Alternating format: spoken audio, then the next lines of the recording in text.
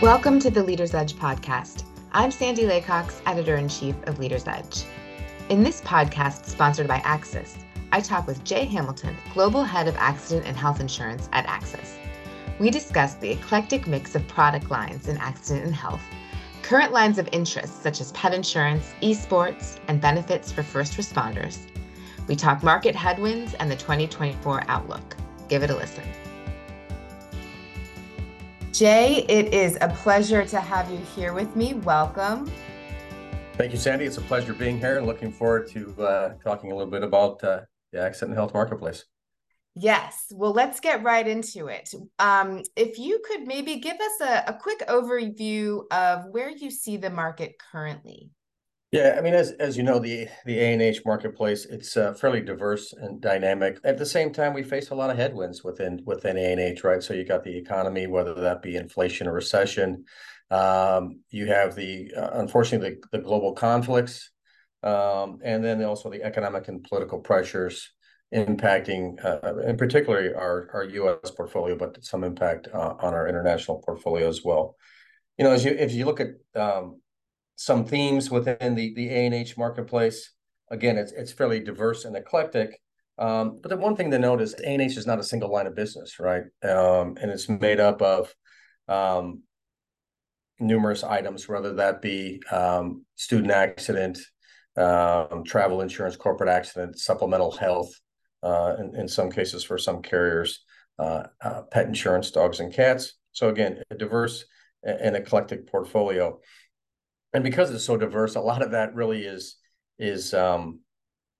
driving other carriers to get into the portfolio, not necessarily, or get into the market, not necessarily across all products, but you have numerous P&C companies trying to enter the A&H marketplace in the U.S., leading with what I would call specialty or supplemental health products.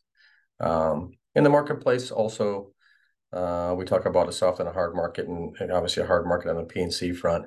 But A&H does see some seasonality with respect to rates, a lot of it driven around inflation and medical trend. And thus some product lines we've got to look for significant rate, while others, more accident driven, require little to no rate at renewal, owner-based rates for new business.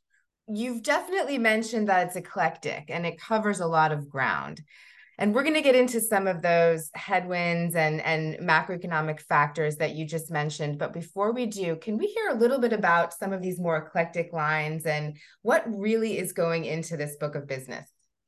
Yeah, you know, I can speak for AXIS A&H as far as the eclectic lines of business and the different niches that we provide coverage for. So on our end, we're really divided into 4 business units. You've got AXIS Group Benefits. We've got the pet insurance, as I mentioned earlier. We've got a specialty A&H North American operation that I'll get into, and then our international operation out of London, right? So if we look at group benefits, for us historically, we've covered part-time seasonal employees with low price point limited benefits, whether indemnity-based limited benefits. And of late, we've really pivoted to more of the mainstream voluntary supplemental health product sets, corporate accident, really trying to address some of the needs of employers and associations. You know, some other examples include we've launched a gap product, critical illness on hospital indemnity, all of which trying to help maintain the cost of health insurance for both the employers and employees alike. Our newest line, pet insurance, right? We launched that in 2022. That marketplace is interesting because it's fairly new to the U.S. It's approaching a $3 billion marketplace, where organic growth alone is well into the double digits.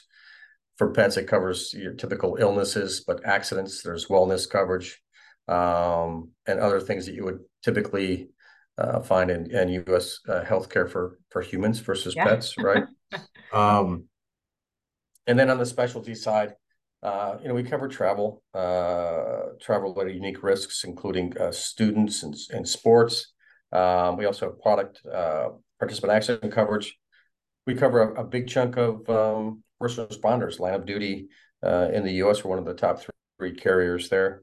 And then again, leisure travel, and we do a little bit of guild and entertainment business on the West Coast. The last piece for us is our international operation out of London, where we write either on Lloyd's paper or we have an Irish entity as well. That operation focuses a lot on participant or personal accident, but we also write professional sports, general marine and aviation. So think we're covering pilot and crew and the staff on a vessel. We do travel and some medical niche in there. I think the common thread across our portfolio is that all the lines have really strong potential for growth, working with key partners both here and outside the U.S. We continue to expand our geographical footprint. And again, it's an evolving market, so we pivot and change our insurance offerings as well as services. Services has become a significant portion of the portfolio where we can package again insurance and non-insurance products to the end consumer or the employer. You mentioned a lot of interesting and changing business lines there that I'd love to hear a little bit more about, certain ones, first responders, youth sports. It's really a wide range. And you mentioned that it's always evolving and you're always trying to change. Are there any lines in particular that are standing out to you currently where you're seeing trends that you haven't seen before, or things that brokers should be thinking about as they talk to their clients in these areas? Yeah, I think a couple. You mentioned first responders. So a lot of things have come out post 9/11 with the research and data that we've gathered. And both at the state or the federal level, there is a push to provide cancer coverage to first responders. As you would imagine, we focus on the voluntary first responders, and as you can imagine, a lot of the smaller communities and firehouses cannot necessarily afford to pay for and provide the cancer coverage. So there's a lot of federal funding and as well as state funding that go toward providing coverage. So we write a couple of state programs. So that's one big trend, is not only accidental death, accident medical, and disability insurance for first responders, but now there is critical illness or cancer cover on that front.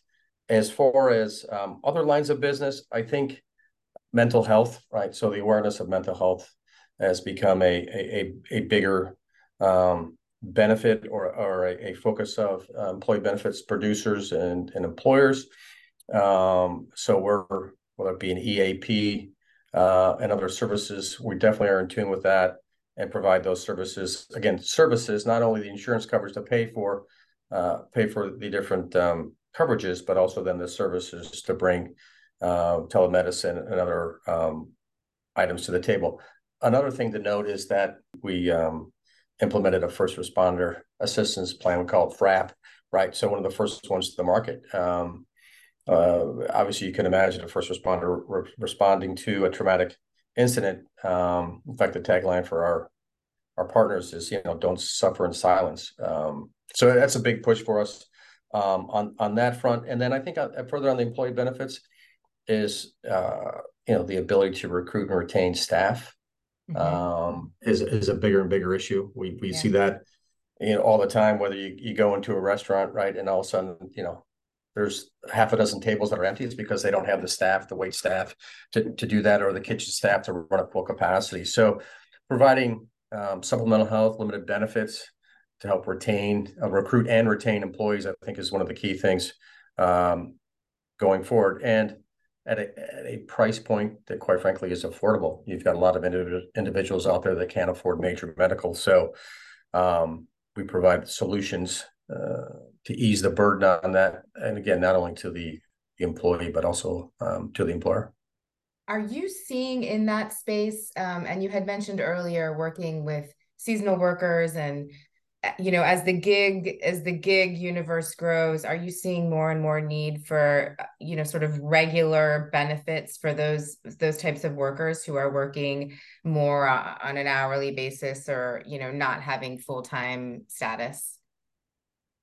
Yeah, it's interesting. We're almost pivoting back to where we started. So We acquired a company back in 2014 that really started out with limited benefits, and they really priced their product that it cost 1 hour's worth of wages a week. So a low price point, but covered enough of the accident coverages to provide a baseline, right? So I think what you're seeing now is a little bit back in that direction, that people are really cognizant of the cost of major medical, right? So on the employer side, they're increasing the deductibles and to meet certain ACA requirements, but that increases the price point. Well, trends are increasing the price point for the employee. And so if they're coming to carriers like Access Capital to provide a gap product, right, to buy that deductible down, in the end, a lower price point. And so as you do that, both for full-time and now part-time, because you are seeing a shift with employers that are offering a very similar, if not equal, benefits package to part-time employees, as it has historically, as you know, that's really been only offered to full-time employees. Yeah, definitely changing trends there. Let's go into some of these larger factors that you touched on briefly earlier, the macroeconomic factors that are driving a lot of decisions that are made by employers. What are you seeing in terms of the trends that are affecting these types of benefits decisions? Yeah, I think some of the things we've talked about, if you take inflation, for example, right? So again, consumer inflation, medical inflation, driving the cost of healthcare up, and employers are looking for alternative solutions for their employees to ease the burden of healthcare, again, to help retain employees or to recruit employees. In our space, because we operate in supplemental health, we're able to, for lack of a better term, we're able to move levers within the portfolio to change the price points of a product. Again, higher or lower deductibles, higher or lower benefits, elimination periods. So that gives us a little uniqueness because we play out of the ACA, the Affordable Care Act kind of space. So we can do that. I think recessionary periods also create a level or a period of uncertainty for employers. So they're also looking at, what benefits can I afford to provide the employees? Do I need to increase the deductible to help reduce my costs and shift some to the employees? So I think you have a lot of cost shifting going on, but I also think employers are cognizant of the burden that places with the employee. And again, back to my comments on retention, you push too much of the burden of healthcare on the employee, and quite frankly, it becomes the catalyst to seek employment elsewhere, right? And so it's a balance. Yes, that's the number one thing we see, right? Talent is the issue everyone talks about. Yeah, I think some other things that we're seeing, I think you're seeing trends in technology. So, a couple of different things on that. Ease of interaction. So more and more things are being pushed to, quite frankly, to your phone, to your apps. Whether that be looking up discount RX or scheduling appointments or filing claims. I think more and more technology is moving in that direction. And quite frankly, that's one of the things as we look to partners both here in the US and in Europe and London.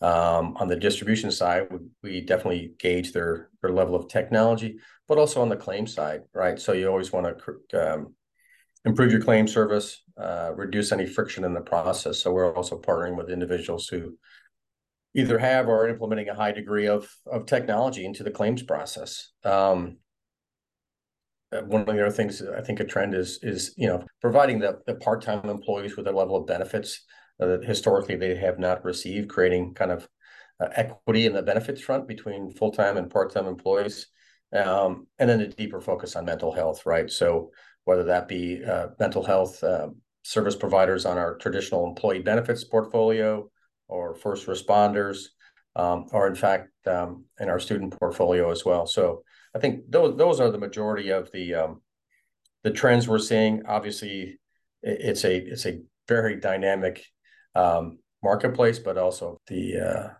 changing world and everything going on. We have to bob and weave around products and services we provide, even on the travel insurance side, where travel assistance, so medical evac and things of that nature become that much more important. Yeah, that's a great point. As we look at the global risk, in the world today, and you're insuring against that and the safety of those clients, it definitely seems like you would sort of be on the front lines of managing whatever comes up in that space. One of the things about the accident health marketplace, not just Access Capital, is historically we have provided coverage for volunteer organizations, humanitarian organizations, first responders, media, going into these hot zones, whether they be in the background or, quite frankly, historically providing coverage for embedded media over the years.